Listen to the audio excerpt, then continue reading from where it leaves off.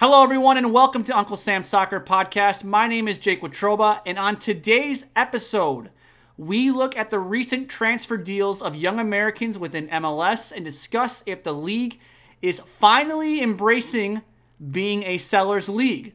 Plus, we talk about forgotten men's national team striker Josh Sargent and his outlook moving forward with Werder Bremen and beyond. Listeners, follow the show on Twitter at UncSamSoccerPod. We always enjoy your feedback and comments, so continue to send them in. And we would love it if you could rate, review, and subscribe to the show wherever you get your podcasts. Now, let's get to today's episode.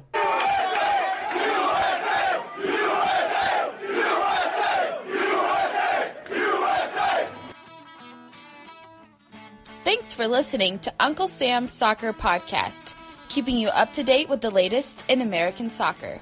And don't forget to subscribe.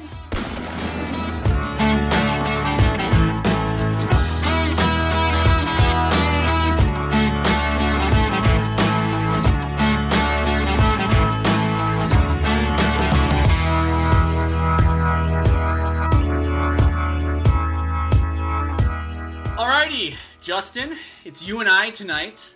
No Steven Jodorán. We gave him the night off, supposedly. How's it going? How are you doing? I'm doing all right. I'm getting by like everybody else with class and everything. So, the day's moving. Just trying to keep busy. Nothing too exciting. Nothing crazy happening at Seton Hall. No, I suppose it's COVID, so there's no parties. There's nothing like that to do. Oh no, never. Of course not. We actually just had 2 more people test positive for COVID, so that's great. But I do my classes online, so I don't associate with those who are kind of running around South Orange and spreading the virus unnecessarily. Sure. Okay. Well, hey. To each their own, I guess. Anyway, listeners, we have a pack show. I don't know if that's the word I would use to describe the show, but we have a show planned for you tonight. We're going to talk a little MLS, and we'll even talk a little U.S. men's national team. Now, listeners, if you haven't done so yet, please make sure you follow the show on Twitter at UncSamSoccerPod. Send in your comments, your questions, your feedback. We always enjoy reading that and interacting with you there. And it would mean the world to us if you would leave us a 5-star rating wherever you get your podcasts and subscribe. We would absolutely love that. So, Justin, let's talk a little MLS. We have some transfer news to talk about. Some things happened last week. Philadelphia Union's Brenden Aaronson is going to RB Salzburg on a $6 million transfer with the potential of the deal reaching $9 million. Now, if memory serves me correctly, I believe this is the highest transfer fee paid to an MLS club for an MLS Academy product. Yeah, I mean, I don't know. I think this tops Tyler. I believe this tops Tyler Adams. I think Tyler Adams was $5 million. Oh, 100%. No, Tyler Adams was, I don't even think it was half of $6 million, just because it was literally money going from one pocket to the other. But that's a different point. Anyway, but yeah, this is huge in terms of the valuation of products from MLS academies and just products in general from MLS. Miguel Almirón's transfer to Newcastle set the precedent for seasoned players that were doing well in MLS. But Aaronson's transfer here has set a precedent, and Reggie Cannon's to an extent has set a precedent of what European clubs should expect to pay as of right now for prospects out of MLS, which is good because clubs deserve to be reimbursed for the young players they're producing. Yeah, and it's definitely a step in the right direction for MLS. We'll talk a little bit about that later in the show here, but more on Aaronson. He will stay with Union through this through the remainder of the MLS season, which then he will join Salzburg and Jesse Marsch later on this winter. Now, another transfer news. It's not a transfer yet. Sounds like it's maybe already agreed upon.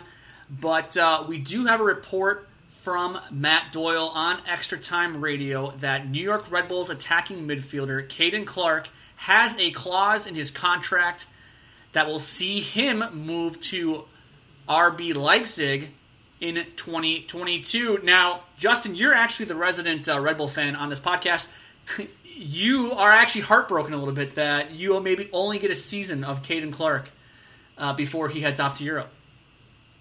Yeah, and I think it's a product of just the attention that's on American players now. With Tyler Adams, it was like we got to see him make his debut in that game against Chelsea.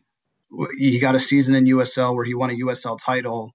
Then he had 2017 and 2018 with the first team. So we really got to see him like kind of grow up and develop into the player that he is, or he was when he left for Leipzig.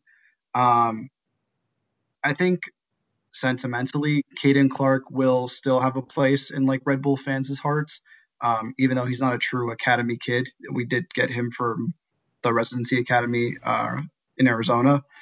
But yeah, it's a shame we won't be able to see him just kind of do some amazing stuff that he's done so far since he's made his debut and made his first 3 appearances for the club. Yeah, what's I guess while we're talking about Caden Clark, what's been your biggest takeaway from him so far? He's played 3 matches. I believe he's got 2 goals to his name. What has stood out the most to you just in the short time that he's been with the Red Bull senior team?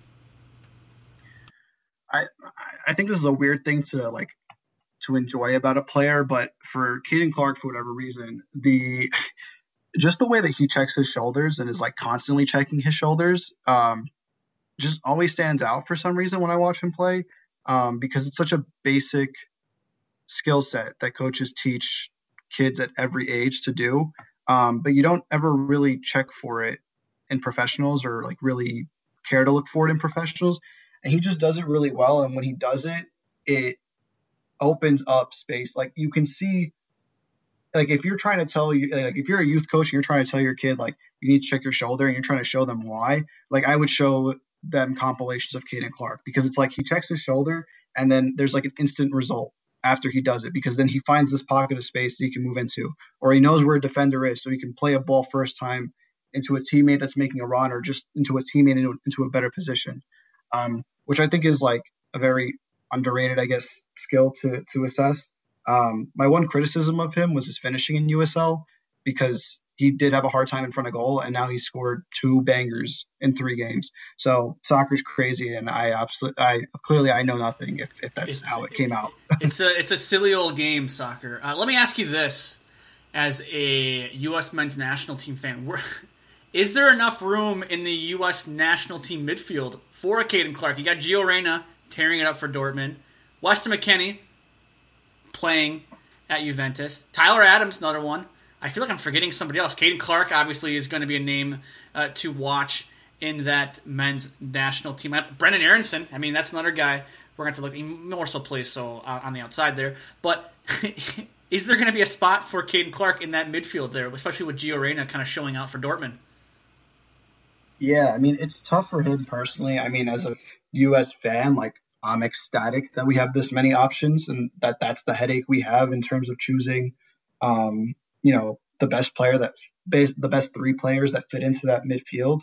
I think it'll be interesting to see how Berhalter lines up his midfield, because I know there's a lot of talk about him wanting a player in the Jackson Ewell role where he sits between the 2 center backs and plays long balls, and then there's 2 8s in front of him that do all the busy work. Or there's like the more traditional 3-man midfield where you have a 10, a 6, and an 8. I think he is a 10 and will grow to be a 10. But he also has like the defensive work rate and the pressing ability of an 8, in the sense that he could play in that 8 role and do the defensive job that he needs to.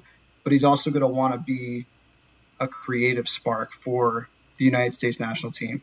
And it's interesting because, like, a lot of people criticize McKennie because he does a lot of the ball winning, or he wins the ball really, really well. That he does really well in his part of the game. It's just that when he wants to do the extra step and then also be that creative player, people get frustrated because then he makes weird passes or makes the wrong decision going forward, and you're frustrated because that maybe isn't his strong suit. And with Clark, you have a player who's good at both. And he may not be as good at winning the ball from McKennie, but he does it well enough to where he could start for the men's national team. And he's already better than him creatively. So then you're wondering, does he take McKennie's spot then because he can do a good enough job defensively and a better job going forward? Or do you just prefer McKennie because you know you're getting a defensive player who can do the job there? I don't know.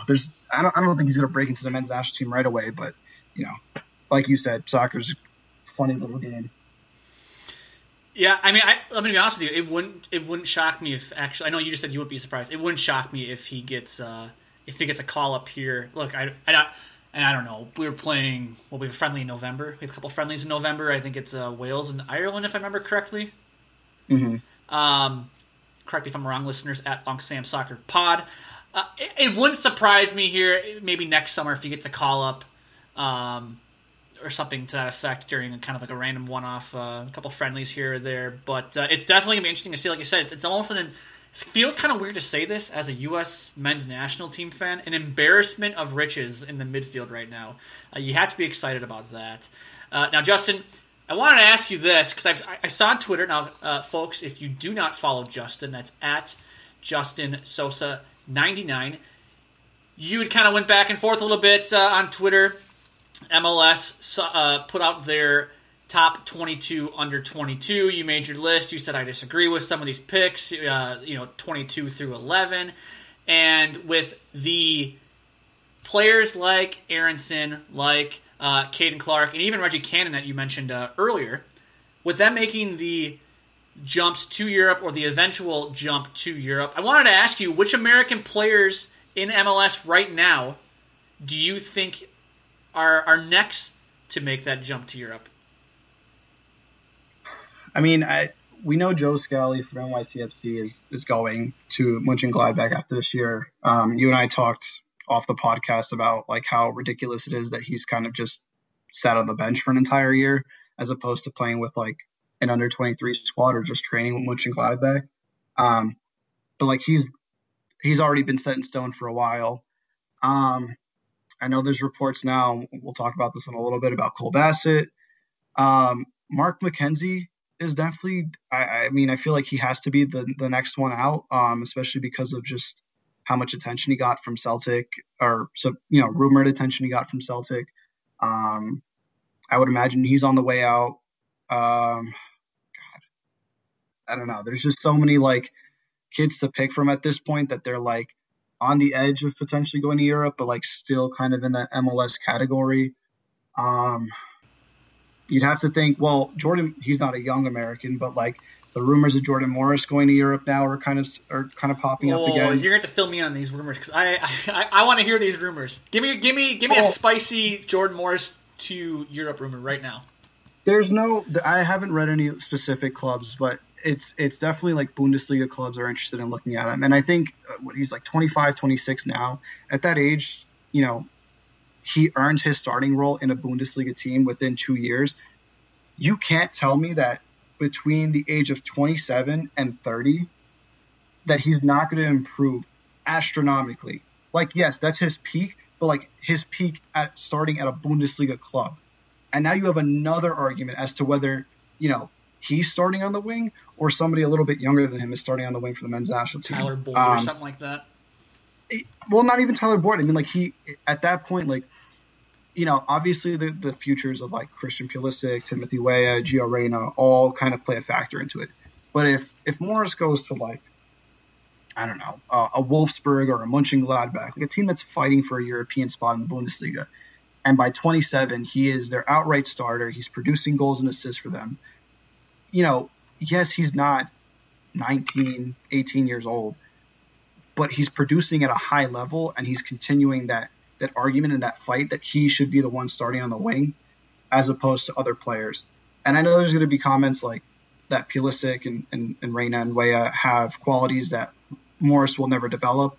And that's true. There's just certain aspects of his game that won't get to the same point as those three or any other wingers specifically. But there's also parts of his game that he can contribute to the men's national team that will only get better by the increased competition.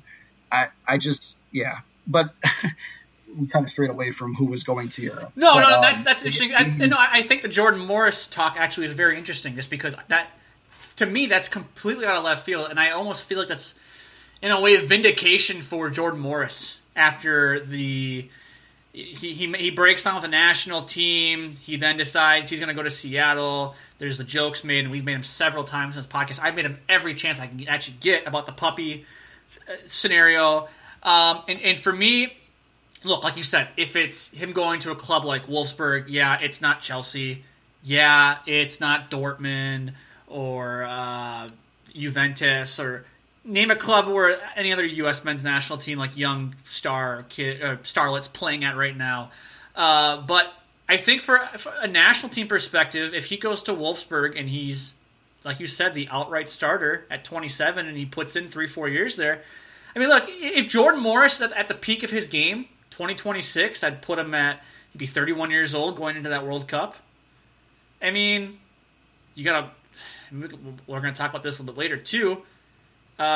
You're looking pretty good at forward. Pulisic, Morris, Reyna in the midfield, Adams, wherever he's going to be at in 6 years from now. I mean, he could be playing at Leipzig's still a big club, but he could potentially playing at a bigger club. I mean, you and I have different definitions of big clubs. We've had this conversation too. I've thought, what if, Tyler Adams goes to a club like Tottenham or Arsenal? To me, I think that's a bigger club. For you, you don't, because they're not consistently playing Champions League football like Leipzig appears to be playing. But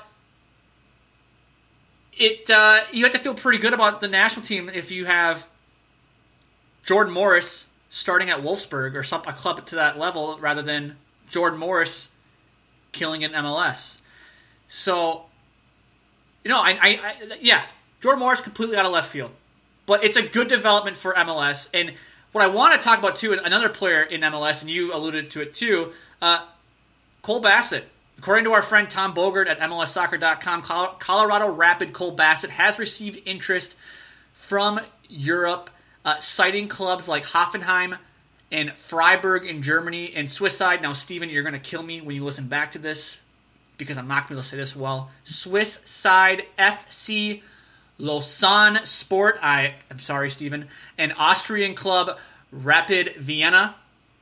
Now, Colorado Rapids GM and Executive Vice President acknowledged to Bogert that they have received interest abroad from the young American.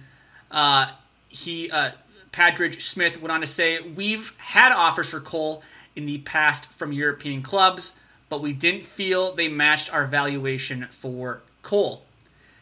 And we feel Cole's progression as a player was best served here. We think Cole's performances this year is further evidence that he can further develop under coach Robin Fraser." So, Justin, and this goes for our listeners too, question of the day. Is MLS starting to turn into a selling league? Is this what we've been waiting for? We've talked about this, I feel like, for the last couple of years, if you're an MLS fan, is MLS kind of accepted that to progress in world football, or to have a better holding in world football, do you need to become a selling league? Do you feel like the league is kind of acknowledged as such that, hey, we can sell on our best talent and everything's going to be okay? People aren't going to stop watching if Miguel Almiron goes to Newcastle United? Yeah, and I think... So here's my thing. I think the league has met the standard in terms of bringing players who aren't American, so young South Americans like Almiron, into the league, letting them do their thing for like a year or two here, showcasing them essentially to European clubs, and then selling them off for a profit. I think they've checked that box off. They're now starting to check the box off where they can produce their own talent, like a Reggie Cannon, like a Brendan Aronson, like a Tyler Adams, ship them off to Europe for a profit, and have them succeed. Not, and I hate to use it because I love Matt Miazga, but not to produce a Matt Miazga, sell him on to Chelsea, and then have him just be loaned out for 4 or 5 years. But here's the thing. With the Matt Miazga thing, though, this is the thing you can't be afraid of, though. For every Christian... Okay, let's not even say Christian Pulisic. For every Weston McKennie, and he wasn't even sold on either. Damn it, I keep screwing up names here. for every time you sell a Miguel Almiron or something like that, there's going to be Matt Miazgas. There's going to be guys who are duds. I mean, that comes with the territory, right? Not every player you send to Europe is going to be Gio Reyna. Yeah, that's a given, and I think because MLS has hit a good run of form in terms of selling players and having them hit, helps their stature among the global soccer market. Because I mean, even the Netherlands, where people shop from often, Depay was a flop at Man United, and they still buy from the Netherlands. They still go to the Netherlands because they know they can produce good players. That Depay situation was just a one-off. And I think we're getting to that with homegrowns who are coming through the academy, again, playing a year or two with the first team and then being sold off at 18, 19, 20 years old, or 21, 22 with Reggie Cannon's case. But, he came into the first team a little bit later. And not to harp on Jordan Morris anymore, but I think the next step in terms of being a selling league is then showing that you are capable of taking a player like Jordan Morris, who was a diamond in the rough when he came out of college and joined Seattle, developing them into a good quality player, one of the best players within MLS itself, and then potentially selling them off for a profit and having them play their glory years and their prime years in Europe, but also doing well there. We haven't seen that often in MLS. And if it has happened, we've lost track of those players because we're not interested in players who are, and I use middle age in terms of soccer age, not middle age like a 50-year-old, but middle age in this sport where they get sold off at 25, 26 years old to a European team. And then we just don't care because they're not young. They're not this exciting prospect.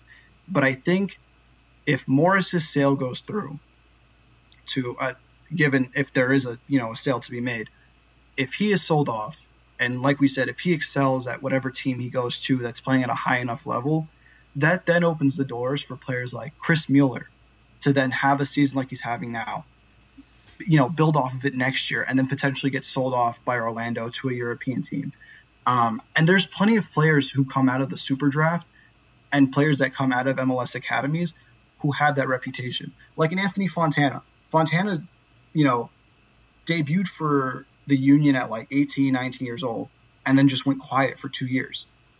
And now he's back scoring 6 goals just out of nowhere. He's not a player that's going to be sold off in his teenage years. He had to wait a little bit longer for his opportunity. But because Brendan Aronson is now on his way out, that position opens up. Fontana can fill it. And if he performs well next year at 22 years old, he gets sold off like Cannon did. And it's just about showing that even if a player doesn't hit the mark immediately out of the gates, regardless of whether they're a foreign player or out of the academy, we can still show that we can develop a player at any point in their career and sell them onto Europe and have them do well. And I think that middle-aged mark is where we need to hit next if we're going to be a bona fide selling league. That's an interesting point, you make there is getting guys who are 24, 25 years old, having them develop in MLS, and then getting them over to Europe, like you said, to clubs that are like Wolfsburg or, I don't know, a mid-table Premier League club like a Newcastle United. Now, Miguel Almiron wasn't 25 years old when he went there, but you get what I'm saying here. Yeah, I totally agree. I think that is the next progression for MLS, and I do think they are embracing the idea of they need to sell players and to make money as well. You need to, your most marketable players. It's okay. It's okay to get it. It's a new phenomenon. If you look at it from a U.S. pro sports landscape, there's the NFL, Major League Baseball, NHL, NBA. The NBA isn't. LeBron James isn't getting sold to Fenerbahce's basketball team in Turkey. You know what I mean? Like, that's not happening. Yeah. That doesn't happen. Maybe the only time anything close to that happens is when you have an NBA team who selects some kid out of, I shouldn't say some kid, it's usually some 25, 26-year-old kid, a guy out of Olympiacos, some 6'11 center, and then they always say, like, buy him out of his contract, which is basically they're just paying the transfer fee to get him to come to the NBA. That's the only time you ever see anything like that in sports in this country. You don't see it the other way around. Like I said, you don't see LeBron James getting sold to the Barcelona or Real Madrid.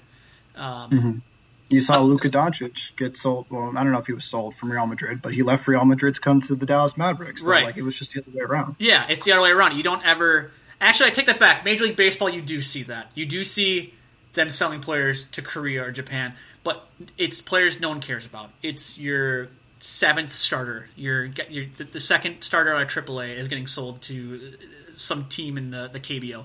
But I think it's a new phenomenon that American owners haven't really grasped because it's not something that's been in American sports. And I think the moment that they decide to embrace it and lean into it and just let it happen, I think it's better for MLS. And like you said, I think the next step in that progression is getting a guy like Jordan Morris. If he wants to go to Europe, he's the face of MLS. He's one of the faces of MLS.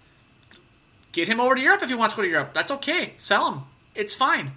And I mean, I fully support that. I think that that's something that MLS needs to do. Look into doing next. But Justin, before we wrap things up here, I wanted to talk about to keep it with the national team with the Jordan Morris discussion. I want to talk about a different national team player. I want to talk about Josh Sargent. Now, our friend Joseph Lowry had an interesting Twitter thread this past weekend. We are recording this Wednesday night. Joseph Lowry said this on October 17th, I believe that was Saturday, about Josh Sargent at Werder Bremen. Joe wrote, Werder Bremen must have given Josh Sargent and his agent some pitch. I genuinely love to know if there were other factors besides playing time and playing in the Bundesliga that made Sargent and co. sign on the dotted line. Because he's the forgotten American in Europe right now.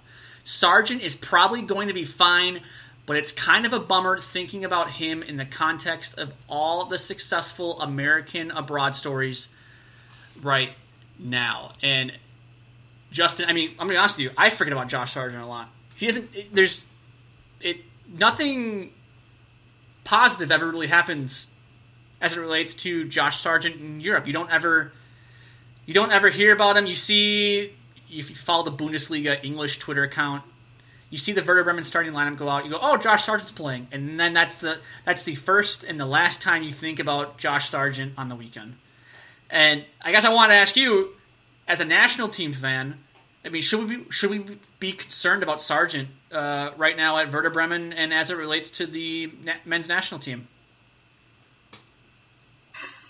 That's hard. To be concerned about him, at this point I would say yes, because we were anticipating that because now he was getting this starting role and he was going to be the man for Werder Bremen, he'd obviously have more opportunity in front of net to score goals and to be a productive forward even for an objectively bad team in the Bundesliga. But now, there comes a point where the team is so bad where it drags individual player qualities down. And while Josh Sargent may show these little flashes of qualities that we want to see in our center forward, and whether it be his hold-up play, whether it be his ability to link with teammates, whatever the case may be, find space, stuff like that. While there may be flashes of that, I feel like for a player, if they're not getting results from doing those little things correctly, then mentally there's something that says, if I'm not scoring, if this isn't happening, it must be what I'm doing. And then they start to overthink their movements, and then they start to overthink what they're doing. And that's when a player starts to deteriorate as an individual. And yeah, you can say Josh Sargent knows he's in a bad team, that he's not going to blame himself. But truth be told, unless you have some type of elite mentality like Zlatan Ibrahimovic, who is just on a different planet when it comes to believing in himself and knowing that he is a quality player. Not saying that Josh Sargent doesn't believe in himself to be a quality player. It's just that those little mental things take bigger hits on a player's confidence that I think people are realizing. And personally, I would have much rather have seen Sargent have been moved on by Werder Bremen, some other team, sold on for I just don't think that this is the right situation for him anymore. That it was fine last year, that he was getting his moments here and there, and trying to help them survive relegation. But at this point, I think he needs to take a step up to a team that is not only competitive in the players that it has, but competitive in the league that it's playing in. Because otherwise, you're not going to advance as a player at all.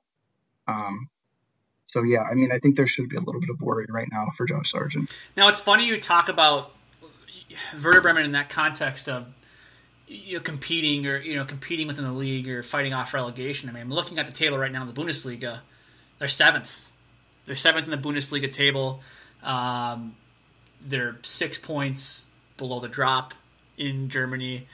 But I mean, from like you're saying and what I've read about Werder Bremen, it sounds as though there's no God, I'm not sure how to really say this. It's like the attacking side of the ball. They don't try to attack. There's nothing about there's just nothing about anything they do that would help Sargent's development. And we talked about this off mic, but I almost wonder if a move to the Netherlands, a league that there's more of an emphasis on attacking style. There's not as much emphasis on the defensive side of the ball, if that would be better for Josh Sargent's long-term development. Yeah, and I like to caveat that their 2 wins so far this season have been over Schalke, who is probably the only team that is worse than Werder Bremen, I think, in terms of style of play this season. They beat Schalke, and they beat Arminia Bielefeld, who is another team that's probably going to be competing to stay above the drop. When they played a competent team like Hertha Berlin, they lost 4-1. And then they tied 1-1 with SC Freiburg.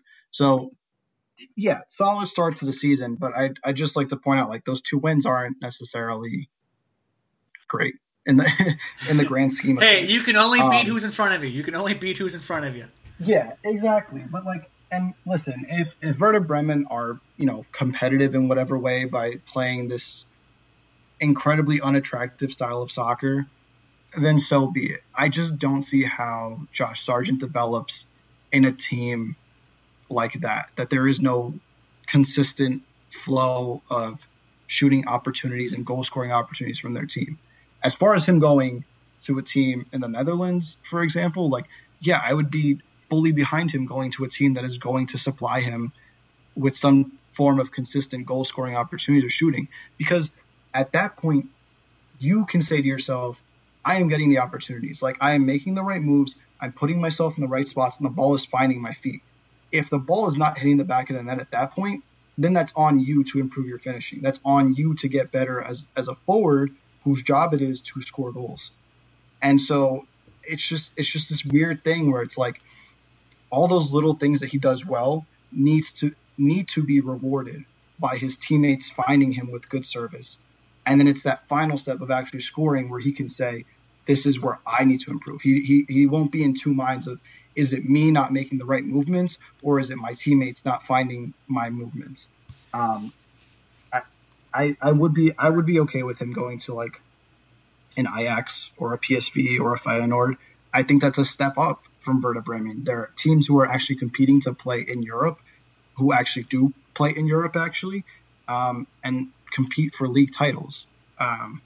But that's just my opinion, obviously.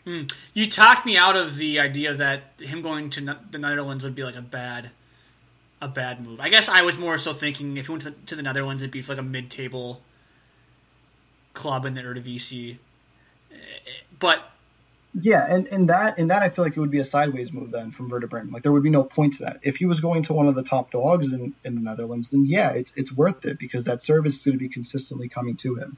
But yeah, like a mid-table team in the Netherlands would just be a sideways move, in my opinion. Even if they're a team that doesn't want to hunker down constantly and play unattractive football? Soccer? I mean, yeah, I guess, but like when it comes down to it, when, if he goes to like, I don't know, what's like a Vitesse or a Groningen, right?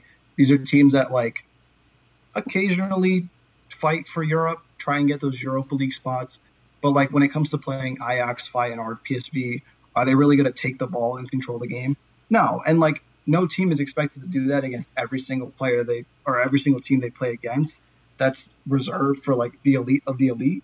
But I just like, I don't know. I don't watch the Eredivisie often, so I wouldn't be able to talk on style of play. But just in competitiveness, like I'd rather him, if he were to go to the Netherlands, play for one of those top 3 or 4 teams. Well, there you have it, folks. Ajax, Feyenoord, who was the other one you said? PSV? Yeah. Yeah, it'll be interesting. Josh Sargent, for me, like I said, I see the tweet go out. I see his name in the starting lineup for Werder Bremen. That's the only time I ever think of Josh Sargent in the weekend. I've said it before in a previous episode. Gio Reyna, for me, is cleared out the schedule. I'm going to try to watch at least a half of Borussia Dortmund. I want to watch Borussia Dortmund. Or even Tyler Adams. I'll watch Leipzig. But I couldn't give a you-know-what about watching Werder Bremen and Josh Sargent. It does nothing for me. And it's like Joseph Lowry said, it's too bad. He is, and he plays probably the position people probably care about the most, that you want to see a goal scorer if you're a soccer fan, or, you know, even for the casuals, like seeing guys banging goals. I mean, that gets people excited. And when you're the striker of the national team and you're relied to score goals and you're not doing that at the club level, it's hard for fans really to get excited about the prospect of you doing that for the national team. So hopefully Josh Sargent figures it out, or hopefully Werder Bremen figures it out, or, you know, something happens with him, because, you know, for me, I feel like he is probably one of the most important pieces for the national team here going forward over the next couple of World Cups, just because striker depth, I mean, they're not the deepest at striker behind Sargent. And unless you want to rely on Josie Altidore some more, or Jossie Zardes, it starts to get pretty thin after those two. But anyway, that is it for today's show. You can follow the show on Twitter at UncSamSoccerPod. Like I said at the beginning of the podcast, send in your feedback, your thoughts. We always appreciate that. And listeners, let us know your thoughts on the question of the day: is MLS turning into a selling league? Again, at UncSamSoccerPod. You can follow my co-host Justin Sosa at JustinSosa99. You can follow myself at Jake Watroba. And don't forget, you can follow Steven Jodaran at Steven Jodaran. For Justin, I'm Jake. We'll talk to you guys next time. Deuces.